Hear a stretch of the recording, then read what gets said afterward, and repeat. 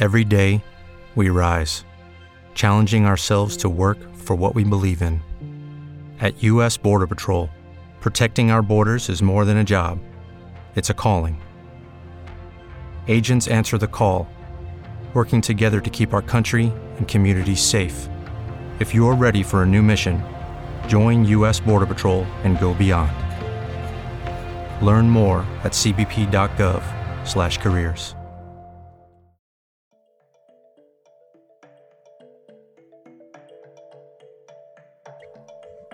Hi, everybody. Tina Brock, producing artistic director here at the Idiopathic Radiculopathy Consortium in Philadelphia. I'm your host for Into the Absurd, a virtually existential dinner conversation. I do hope you'll join us the next 50 minutes. Sit back and relax as we explore the lives, the hearts, the minds, and the spirits of creators in Philadelphia region and around the world.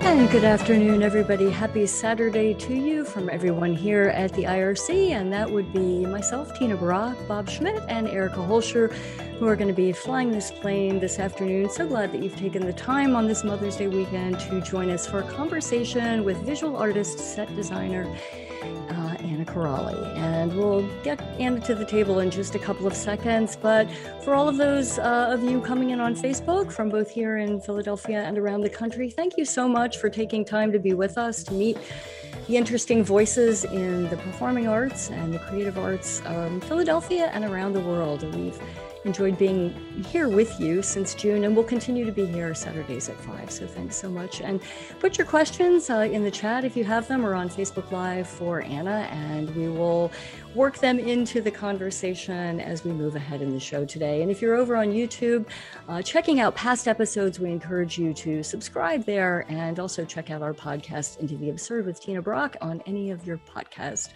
platforms. I first got to know Anna Corrali's work through her set design for the Pig Iron Theater Company here in Philadelphia, Chekhov Lizard Brain, and Pay Up, Isabella, a number of shows that she had designed for them. And she then began to work with the IRC in Franz Kafka's The Castle. She designed Charles Mee's Paradise Park and also George Bernard Shaw's Misalliance. She does an extraordinary amount of work up in New York, where she's located, with Taylor Mack and the Talking Band and many other companies in New York. And I'm sitting in front of a set design that she did for a show back in 2018 that we'll talk about when she's here, which I think it would be just the best time to get Anna Corrali to the table to talk to her about her body of work. Welcome, welcome. Hello, Tina. Thank you so much for having me.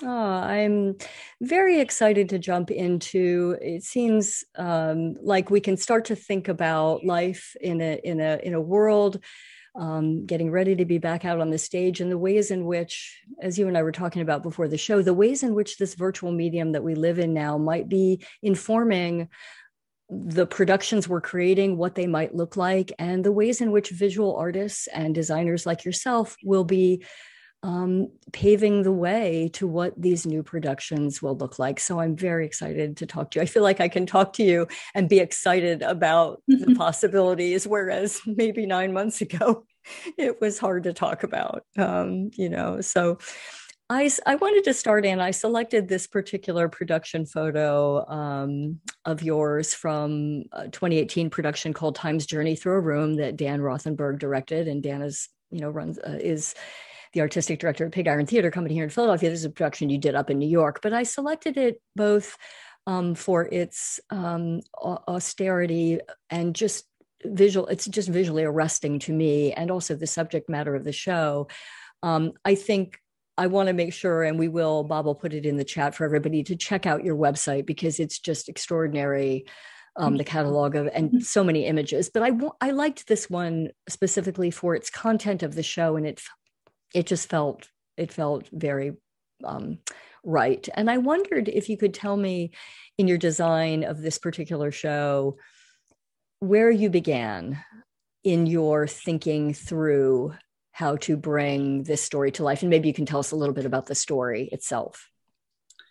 Oh, yes. It's really, I mean, I don't have a favorite production, because I think each one is really unique, and, I can explore so many new things. And that's, what's really exciting about set design, that you are always given an opportunity to build something, to explore. It's almost like a laboratory, you know.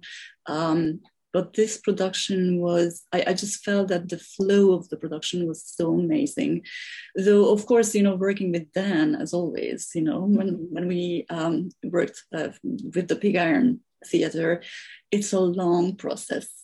And of course, I don't even remember where it started or how it started. The story itself is a beautiful story by Toshiki Okada. I would say it's a ghost story, a Japanese ghost story.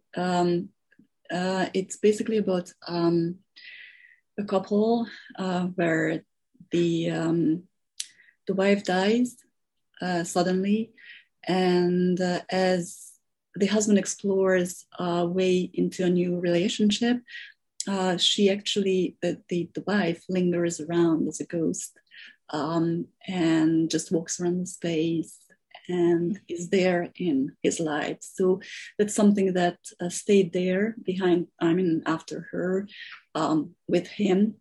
And now he has to see if he can basically bid farewell to the ghost, to the, to this lingering image, basically. And I thought it was very much up my alley. It's very subtle, beautiful, a lot of suggestions instead of, just putting it sharp on black and white. So, you know, I was experimenting with a lot of, juxtaposition of opacity and transparency or translucency.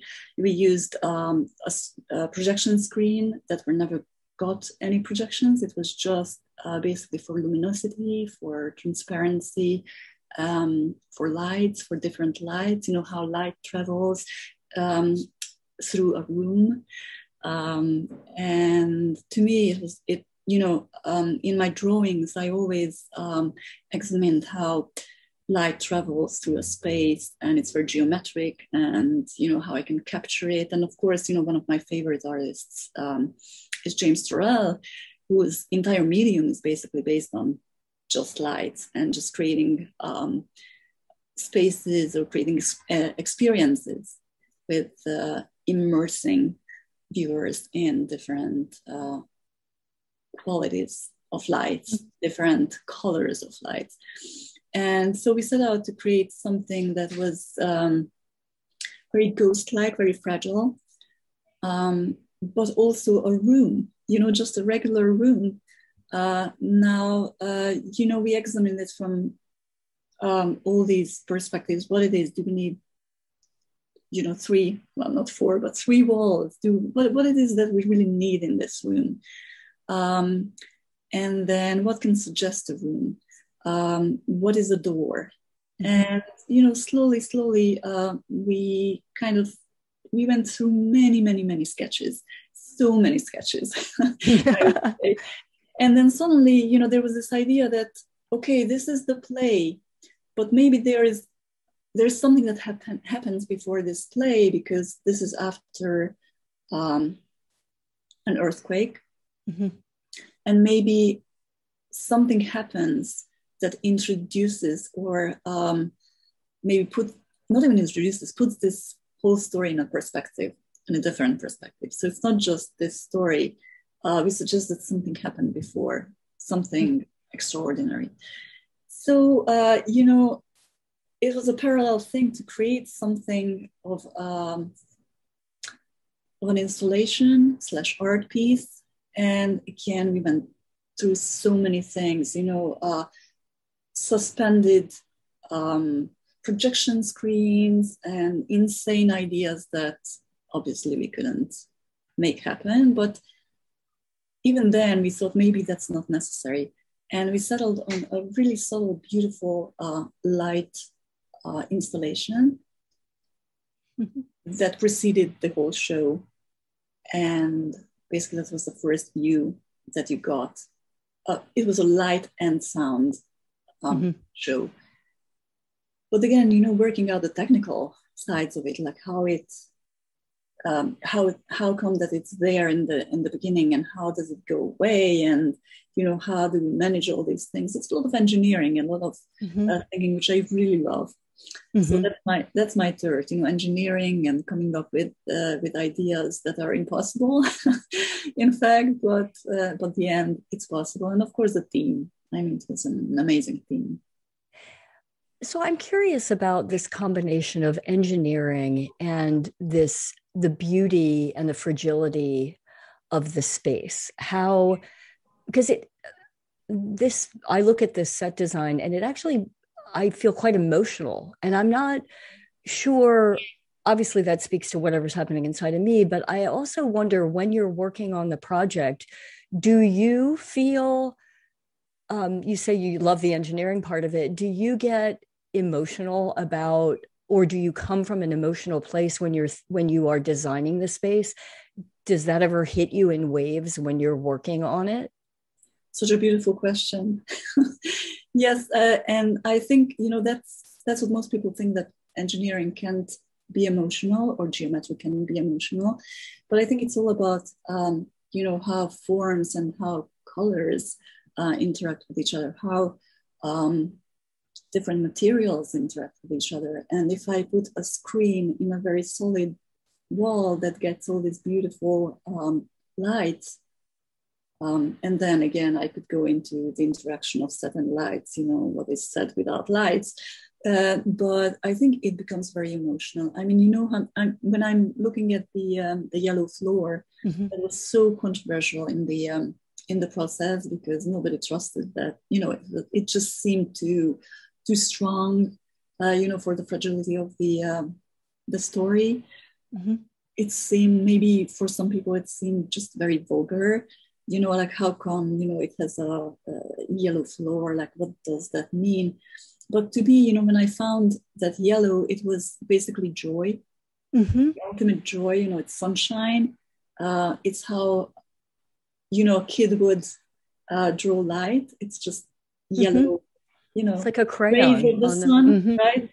But also it's something that floats the space. So it's not real anymore. It's on the border of real and surreal, I would say. So what I really wanted to get is like this floating joy. It's not about sadness, it's not about losing someone. It happens after that, when you want to get over it and just kind of trying to open up to something new. So yeah. No, I was just going to say, I think I read in one of the reviews that was applauding, or more than applauding, was really, talking about how beautiful the set design was. And I think, did they mention the externalization of the characters, the way they interpreted it, their feelings? This is what they can't express gets expressed, around the room. And whether that was the intention or not, I think you could have that as the audience as well. I think it's I mean, I have to confess, I read a lot of psychology books, books about how the mind works, but it's not conscious how I work it into it. It's just, I'm learning. And when I go to an exhibition, I learn about how colors work. I learn how, what emotions they give you when you're looking at those artworks, right? And I treat my set designs very much like artworks. They are not decorations. They are more like very very precisely worked out. We move from ideas, even a philosophy, that we find around the play or the device play. And then I'm just thinking about it as a very meticulous, thought process, and also just choosing the materials and choosing the particular colors, shapes. It all has its place. It's not just I wanted to put it there. There's a lot of gut feeling around set design. It's not all engineering. But I think it's all very thought out, and of course it's not only my work. I mean, it's really a teamwork. Mm-hmm. I enjoy it. How did you win how did you rally for the yellow? And did you, in the controversial yellow, was it just you knew it needed to be that and were able to explain your theory, or was it you're just going to have to trust me on this, or a combination of all those things? When do did you feel that strongly about it, I guess, is what I'm saying. I think I felt very strongly about it, but of course, when you are in a meeting with all new people, and, it can be intimidating, and you go back and forth because, with Dan, we spent so many hours just like looking on top of the model that I made, changing the floor. I had a gray one, I had a yellow one, and we were just looking at the gray one, and it was, it's a room.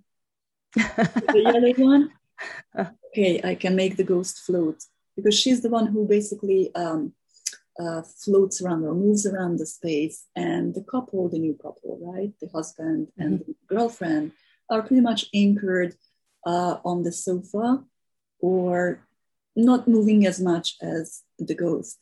So basically, I was trying to see if I can really float the entire space. And yes, it took some convincing, and also convincing myself, because you lose your confidence at some point. Is it really too strong? I mean, do I really tell them that yes, that's what I need, and then what do I do when it's all painted? And I just walk into the space and I see that all that yellow. But ultimately, I think it was my technical director sitting next to me who said, "No, it needs to be yellow. That's what makes the set." And it was an amazing thing, because sometimes you fight with technical directors, sometimes, it's a beautiful flow, but that was just such a beautiful support, because even Dan was kind of, like, do make it yellow. Like, is it too big of a gesture? That sure. Really, I mean, now I feel, looking at this set, in the background, that really that's what made this set. I remember when you designed, I did leave one show out of that you had designed for the IRC, Gogol's The Marriage, and remember we had a white set for that, and white walls, and then the structures, the furniture was actually painted onto the wall. And I remember how when that floor finally got painted, it changed the entire feel and the look of the space, and in a very different example, but how it just transforms. I had never had as much of an appreciation of why floor detail in set design is so very important, because for the very reasons you're talking about right now. I wanted to ask you about your work we talked a little bit about how you're sort of exploring visual painting and visual design, and how has that become an extension of your work in theater? Well, I think, just before this interview, we were talking about how this past year has made many, many people, I think, wonder about, extensions of themselves, extensions of their work, because we were just shut down, right? Either in mid-sentence or, right after a premiere. Doesn't matter, basically we lost pretty much everything that we were doing. So, some things moved online. And, when we shut down, I was actually teaching a course at Columbia, teaching set design and media. And I was telling you how well suited it was for this online or virtual platform, right? Because we were discovering actually new ways to produce, to show work, to showcase work, but still stay a group and still be hands-on. But basically, this. I mean, to me, I'm not a producer, I'm not a director, So it was hard for me to see how, I didn't see any set design in the Zoom productions. So any particular lighting, some attempts, yes, but I mean, not much, right? So what do I do? And then suddenly it just came out, we were talking about colors, about the yellow, and about the importance of just one featured color, or just how the colors interact. And suddenly I never painted, I was always much more into drawings, black lines, ink, pen, lead pencil, and you can do so much with it. You can suggest so many spaces and so many geometric planes without having to fill anything in. And I really like doing that. I've always been doing that as part of my set design. They inspired some set designs. It was a back and forth. But suddenly I felt, this urge to discover or to engage with colors. And so I started painting, and I didn't even know what I was doing. First, I was just really doing very small format paintings. I would say maybe 9 by 12. And then suddenly, and I love that series. It just came like almost every day I would create, a painting. And I didn't even know what I was doing. I knew that came from my previous work. I could definitely see that. I knew that some of them were based on my set designs. I knew that some of them were, fantasies in a way that I would want to really enter that space, or they felt like sculptures, that I could really enter and just turn them around. Mm-hmm. But then, of course, it's my I'm sorry. No, go ahead. The designer nature that I wanted to go bigger and bigger and bigger and bigger and bigger. So now I'm at 60 by 40, and I feel I will grow out of those. So it's either going back to set design very soon, or really, I just feel that, I'm missing the big things, the big gestures. So that's something that I really want to. I mean, painting, I think it will always stay with me and always be kind of, there for mm-hmm. me to experiment with it. But also, there's one other thing that is very important about it, that I think, theater designers should be able to really cross borders more often, as star architects or architects are invited to do set designs, right? Where we see many collaborations like that. I'm happy to see that more and more set designers are invited to do installations. Emilian will be doing a beautiful installation for Lincoln Center this summer, and as Devlin, of course. And, it's just beautiful to see that you don't have to be confined to a theater space. Theater itself or drama goes beyond, and you could put it on other platforms. So it was this desire to initially to just interface with more color that kind of led you to putting it down on the canvas, if I'm understanding you right. What medium are you? What are you using? I'm using acrylic. Acrylic. Yes. And are you in your apartment? In my apartment, we have to make do. Yes. I mean, I carve out the space no matter what. Yes, we do crazy things, of course. I think, and so you started small, but then you had this desire to, as you say, make a bigger gesture about it, and you just kept building the canvases. And how many works have you done then during this time? I think the small format things, many, so many, I can't even tell you. But, the bigger ones, of course, it's limiting. I would love to show them, actually. I would love to make them into an installation, ultimately, or show it in a gallery setting.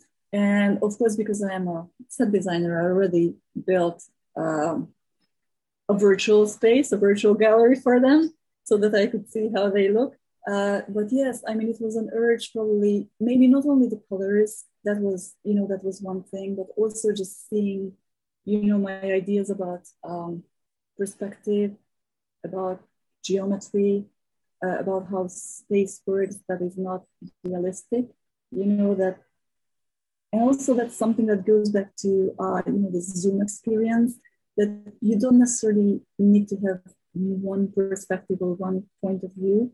You can examine things from like many, many points of view. And that was exciting in the Zoom situation. Mm-hmm. But that's also exciting for me in painting, that, I use many, many different perspectives. And maybe it's an illusionist thing that, oh, you found a way, you know how to look at it. It's not quite optical illusion or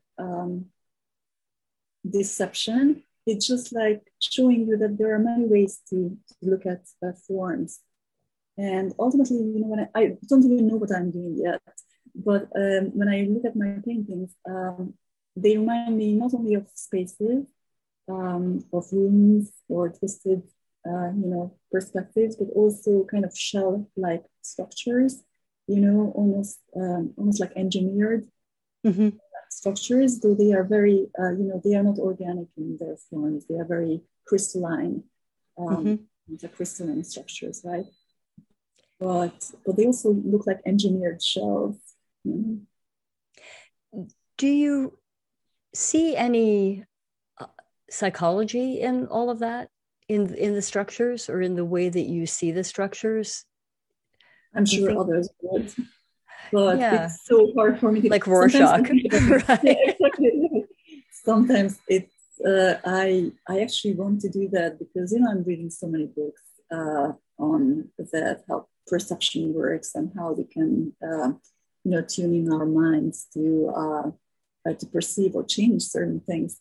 I'm not sure. I was trying to look at my pictures this way, but I think that it can only be done by someone else. By an outsider. And sometimes I ask my kids, and I was so happy one day, my little one came to me and she was just looking at the paintings all in a row. Like I put them out along one of the walls because I was looking at them to see, what's next or how they relate to each other. And she told me, I'm beginning to see them. So I'm beginning to see them. That was her. So that was good. I mean, I didn't ask, like, what do you see in them? My older one told me it's definitely spaces and they are very energetic and they are bursting with color and energy, and that you also want to be in those spaces. But the little one just told me, yes, I started to see them. So that was good, Yeah, to really, I guess, understand them in her own way. Exactly. It's different. Yeah, because kids have very good eyes and minds, and they speak their minds. Yeah. So if she started seeing them, or she began to see them. Is there something specific about that you can point to as an experience in painting, in doing this work, that is a different space in your mind or your heart than what you feel when you're creating for theater? Or are they, would you say they're similarly, similar experiences? Again, a very good question. When I work in theater, it's so many inputs, right? I mean, we always work in a team. Though we usually start with the director, right? So it's a very intimate team. But then, we expand, and then I get many, many feedbacks. And of course, the set design evolves, right? Through those feedbacks and through those reflections or dialogues, right? And here I'm left alone, basically. It's very meditative, but also there are many, many voices in my head. I create my team basically. So, does your team talk back to you? Absolutely, absolutely. They critique, they talk. You have to justify the yellow and absolutely, absolutely. So it's a huge thing because sometimes I come up with sketches, and then but not very. I don't know all the details before I really start on a big canvas. But I have a sketch, more or less. I know what I need to do or want to do. But again, when I start painting and it's a bigger scale, you always revise, and then there is this heading with in your. Sometimes I actually talk to real people in my head, and not only made up voices. But I feel that there is something that is very similar to theater, that it's a very focused work. Mm-hmm. I thought painting was just we just paint, but to me it became really not only meditative but a very focused work that brought something back from what was taken away, right? Mm-hmm. From creating all these spaces, from trying to see what works, what planes work, what points of view works, how to construct something, because I really think about those paintings as structures. So that is very similar to what I would be doing in theater. Mm-hmm. So, yeah. Did you keep a practice that was pretty structured? Did you, go into or begin painting at the same time every day? Did you set up was that the way you went about it? Yes, I really tried. I was really working from the morning on as long as I could. So yes, it was almost like, it was work. It was real work. Your team was there. You were there with your team. Absolutely. And you reported. I had to be there, for the shops, to be able to build something. Right. No, I mean, this show came out of a very similar, a need to make something, I think anything that you are serious about, it just needs your attention, and mm-hmm. you can just go there and just say, okay, I'll be back sometime soon. Yeah. It's like watering the flowers. You can just leave them, right? Mm-hmm. Or right. tending to another person. Because those are like creatures. I mean, the set designs are my creatures, and some are more fragile, some are more aggressive, or this or that, depending on the play, or on the vibes, or on what was being asked. So, mm-hmm. yeah. When you get to the end of a show, I know this is always hard for me, so I can't even imagine how it is for you, but when a set has to be deconstructed, when it literally has to be taken apart and taken out, or even worse, to see it, which happens, is that hard for you? Oh, yes, especially that it happens usually, with smaller productions, it happens so fast, mm-hmm. I can't even believe, it's we just put it on stage and then it has to mm-hmm. go. So that's why, we are talking about online and, different platforms and streaming. And I think, maybe going forward, because it's so ephemeral, right? I mean, we create a piece of theater that can be used for 3 weeks, for months, for 2 months. That's it. And then maybe salvaging something, mm-hmm. not only just, shots or stills that can be put as a background, right? But, something more. Now that, all this Zoom and online platforms happen, maybe I was thinking about it a lot, that, salvaging it or showing it in a different medium, online, social media, in some form, I think it will be very beneficial. Mm-hmm. And maybe even inevitable, that you will be doing a production and you'll be filming it, you'll be documenting it more, because now we know that anything can be interrupted at mm-hmm. any point, right? So I think it will be built into our consciousness that, we have to cherish, we have to treasure this because, it's not granted. Nothing is granted, right? Mm-hmm. So, and also, in the theater, like how many people can see the show, especially if it's, it's in another town, it's in Philadelphia. I'm not in Philadelphia. It's in New York. You're not in New York. Well, we can bridge that. We can travel. But if we can't, I really love to see, what you're working on. And maybe it's a different phase, of that theater, of that production that is produced parallel, to what's going on stage in that closed room, and maybe give it, a different platform.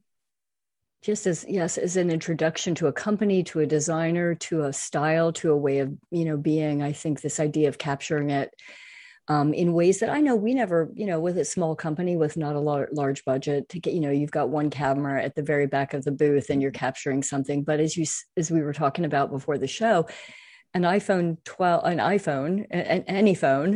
can capture things. And if you have 3 good eyes, and not to minimize what goes into it, but the possibilities arise to make sure that these things are captured. That is one of the hardest and saddest things about doing a show is, yes, you have the stills, but do you have any real record of that? So, and also just we're thinking if it's just one camera, that's put at the back of the house, or is it a new way, because we just saw that there's so many ways to, to cater to the online community, so to say, and you can reach so many people. So what do you do to really make it, lively and worth, looking at?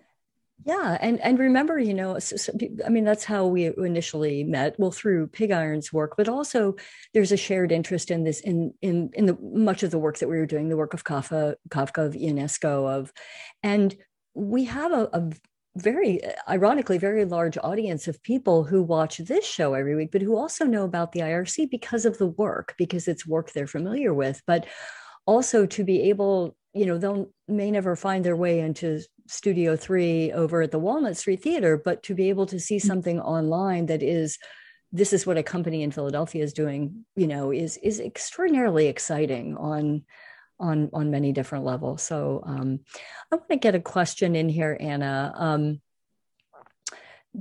Do you see ways to market and promote? I love the online gallery and sketchbooks you've created. Is the question, do you see a way to market or promote that just as you would a physical gallery show? Well, I'm at the very beginning, and you can see that, I couldn't resist. I always create these 3D spaces. So I couldn't see why I couldn't create a space for my creations, my paintings. So yes, I'm thinking that, again, I'm exploring it through social media, definitely. Ultimately, to me, the best would be to have physical and virtual together, because I don't think anything can replace, the real physical experience, and just, seeing those colors, or, even texture in person in a physical room. But yes, I'm looking into ways to really do that. And also, while we are at that, I have another project that I was working on through the pandemic, and that's outside dining structures in New York City. And again, that's something that I really want to market through internet or different platforms. But also I'm thinking about a book, a real object, a bespoke object. Mm-hmm. But that would definitely have an extension through, the internet and social media. Did you design any of these spaces, outdoor dining spaces in New York, or did you just become fascinated with them as they started to pop up in the city? There's so many people asked, my friend asked, "Oh, are you involved in designing those structures?" But, at the beginning, if you would see the images that I was taking, it was heartbreaking. Mm-hmm. They started really popping up, after, the beginning of the winter, right? Mm-hmm. closed down in March, right? So after that, through the summer it was okay, nice weather, but really, they started popping up right before Christmas, and they were heartbreaking, especially in my neighborhood, this village, and mostly, some of them really looked like refugee camps, literally. So tents, makeshift spaces, really, because the restaurants didn't have money to do anything about it. They were just going to survive at any rate, private cost. So it's only now that I see that posh, beautiful, well-designed things are popping up. I'm not involved, though. When I started photographing them, I was thinking, these are really stages. Mm-hmm. I saw some of the better constructed ones. I'm just missing the show. Well, if you build it, hopefully they will come. I saw some restaurants where literally, and again, the heaters through the winter. Some of them didn't have heaters. Some of them have heaters, and I tried one where they were heaters, but still, they were not enough to keep me warm. But it was an amazing effort, to keep people together and to really try to make them socialize, even though it was impossible. And it was, to me, it was almost like a theater event. Yes, this brings people together. There is nourishment, right? There's food. There is shelter, right? Mm-hmm. But basically the diners are the actors. Mm-hmm. They're put on stage there, and all the passersby were looking at them. So in peep show, right? You became the actor that's complaining about there's no heat in the dress, fairly complaining about there's no heat in the dressing room. I can't work this way. Exactly. So it was amazing to see how also the differences in how different restaurants or different neighborhoods could do. Some with tents, some with more elaborate structures, some with glass houses. Those were amazing. And so I just started it became fascinated totally with this new visual layer that I've never seen here or anywhere else, in such numbers. Literally, half a block was taken by these sheds. And slowly, decor started to appear, like little lamps, practicals, right? Different textures and materials I've noticed. It reminded me of the set you had designed for us for the George Bernard Shaw play, Miss Alliance, where you designed this extraordinary greenhouse. And we had the plastic that we had to blow. Bob and I took the blow dryer and we had to get it to shrink up and to create glass, basically, because glass would be too heavy.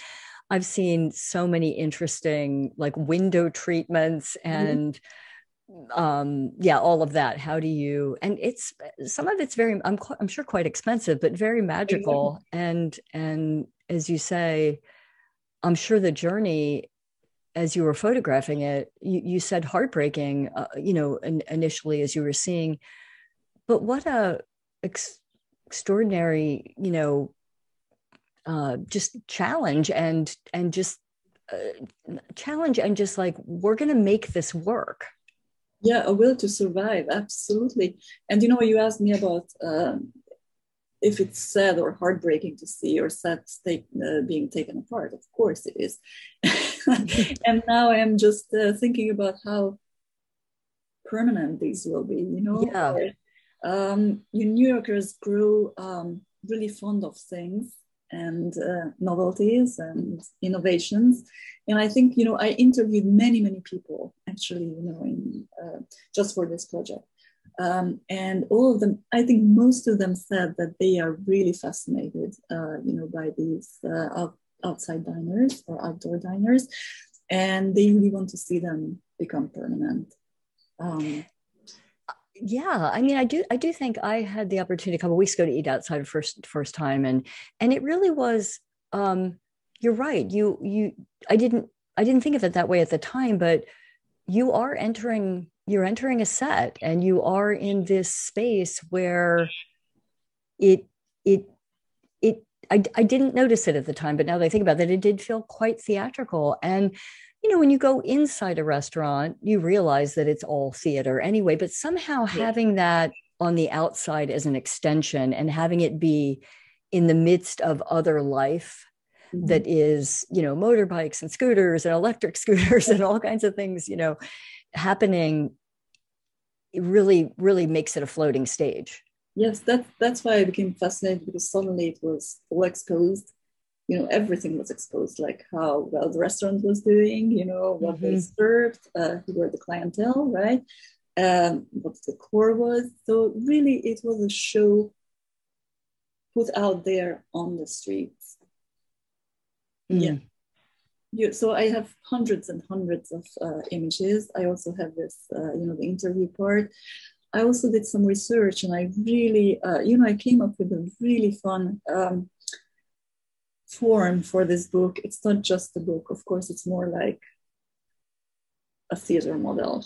And you open it up, of course. So I'm really hoping that, it will happen.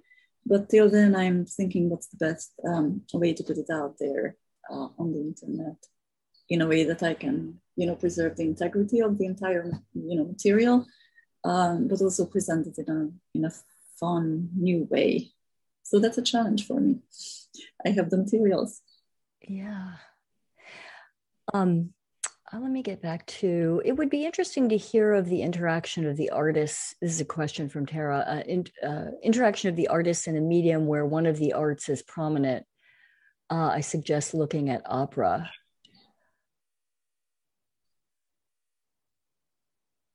It would be interesting to hear the interaction.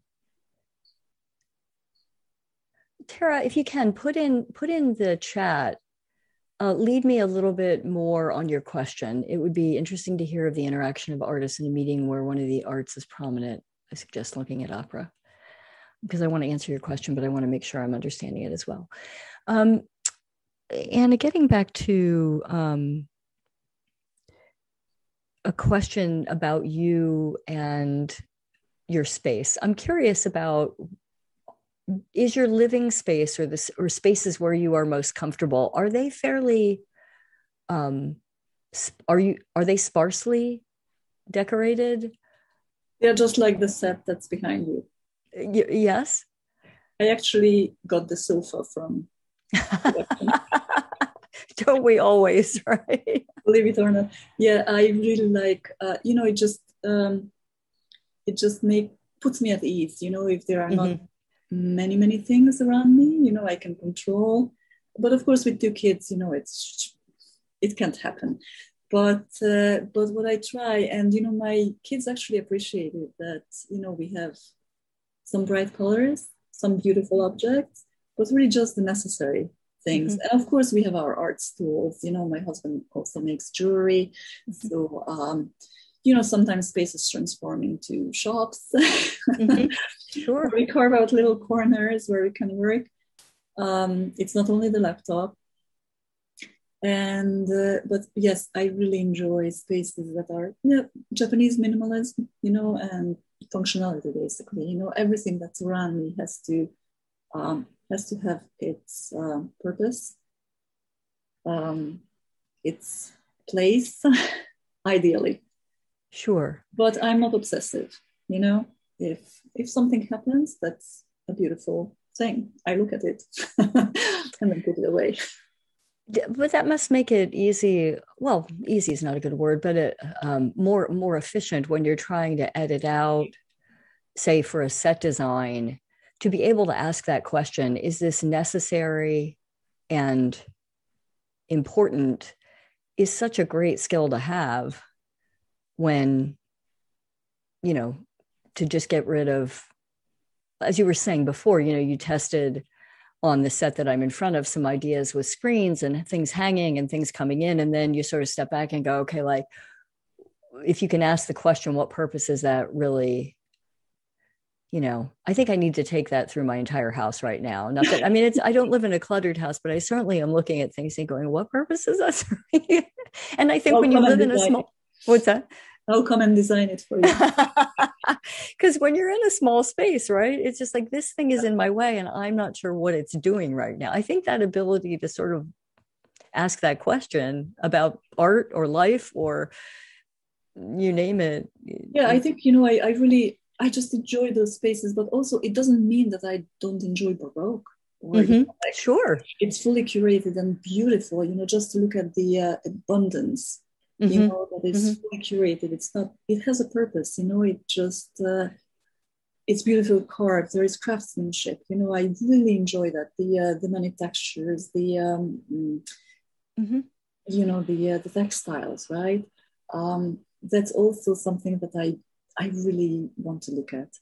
But this is not something that I would want to create necessarily. So my world is more like, the Japanese time's journey through a room. But it really doesn't mean that I can't venture into, somewhere else, somewhere that is more, crazy or disorganized or messy. It's just something where I find really full balance and, something that actually worked really well with the story, with the ghost story, that really just floats and easy and light and airy. Do you find that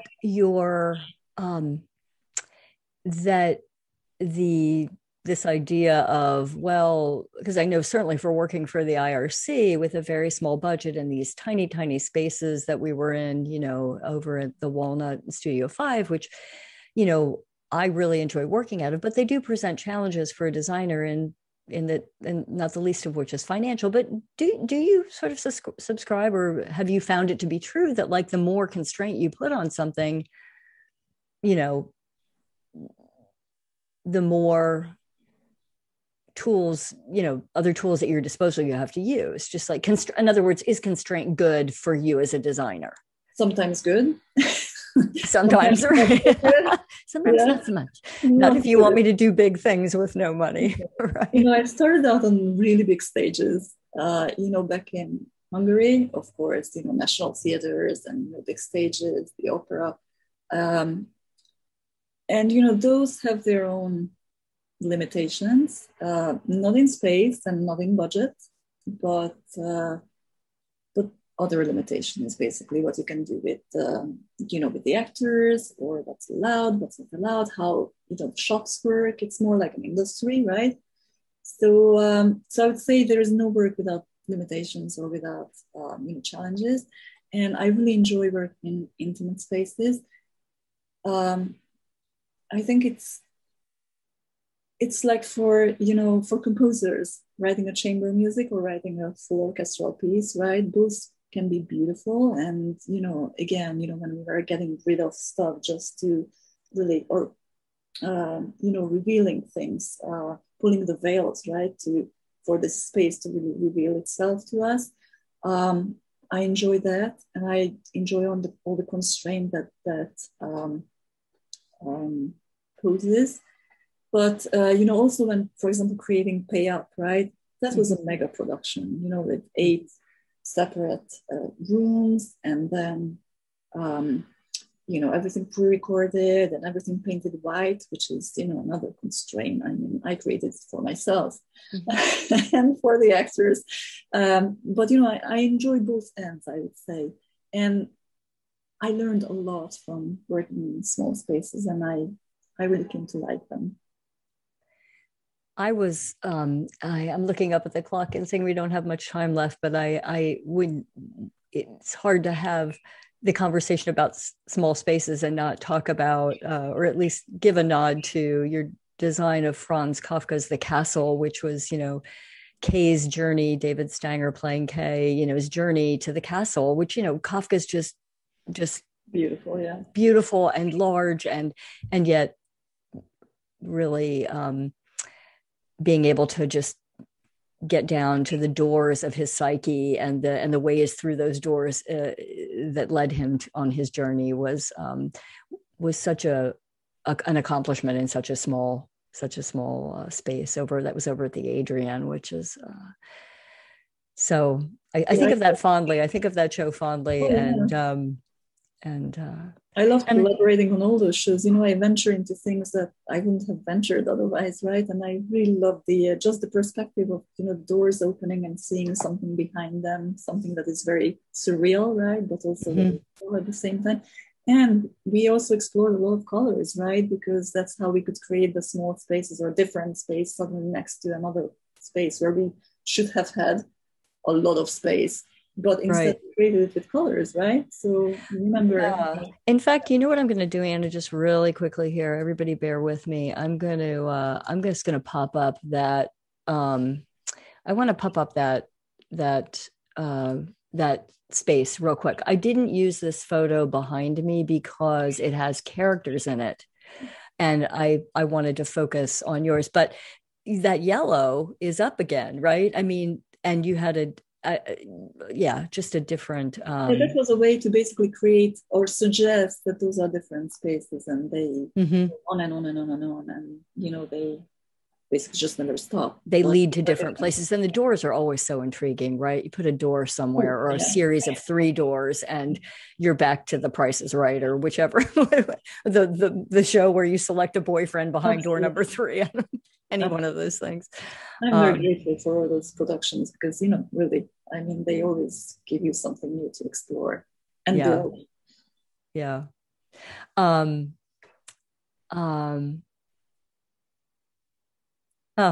Steve saying,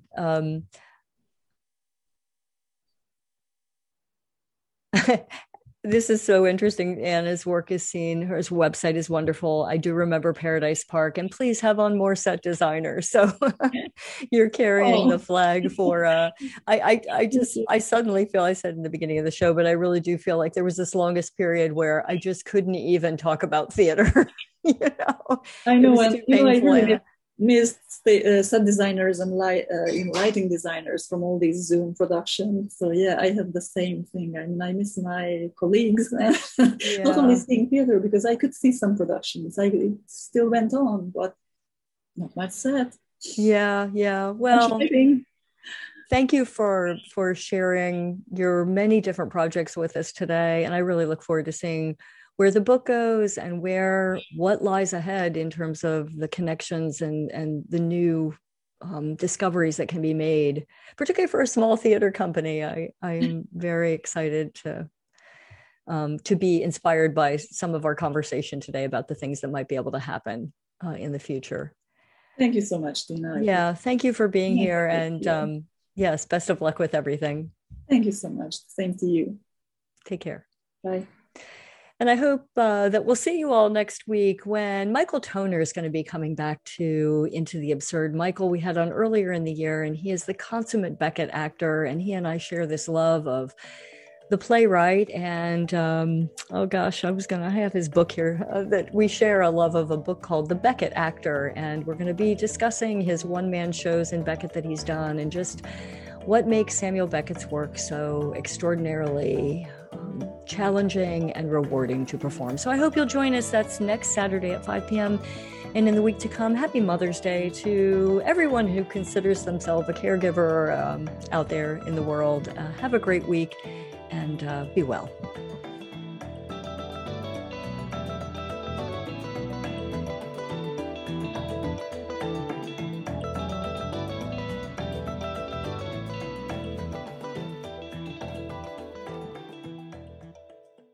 Hey guys, it is Ryan. I'm not sure if you know this about me, but I'm a bit of a fun fanatic when I can. I like to work, but I like fun too. It's a thing. And now the truth is out there. I can tell you about my favorite place to have fun. Chumba Casino. They have hundreds of social casino style games to choose from with new games released each week. You can play for free anytime, anywhere. And each day brings a new chance to collect daily bonuses. So join me in the fun. Sign up now at ChumbaCasino.com. No purchase necessary. VGW Group. Void where prohibited by law. See terms and conditions. 18+. Hey guys, it is Ryan. I'm not sure if you know this about me, but I'm a bit of a fun fanatic when I can. I like to work, but I like fun too. It's a thing. And now the truth is out there. I can tell you about my favorite place to have fun. Chumba Casino. They have hundreds of social casino style games to choose from with new games released each week. You can play for free anytime, anywhere. And each day brings a new chance to collect daily bonuses. So join me in the fun. Sign up now at ChumbaCasino.com. No purchase necessary. VGW Group. Void where prohibited by law. See terms and conditions. 18+.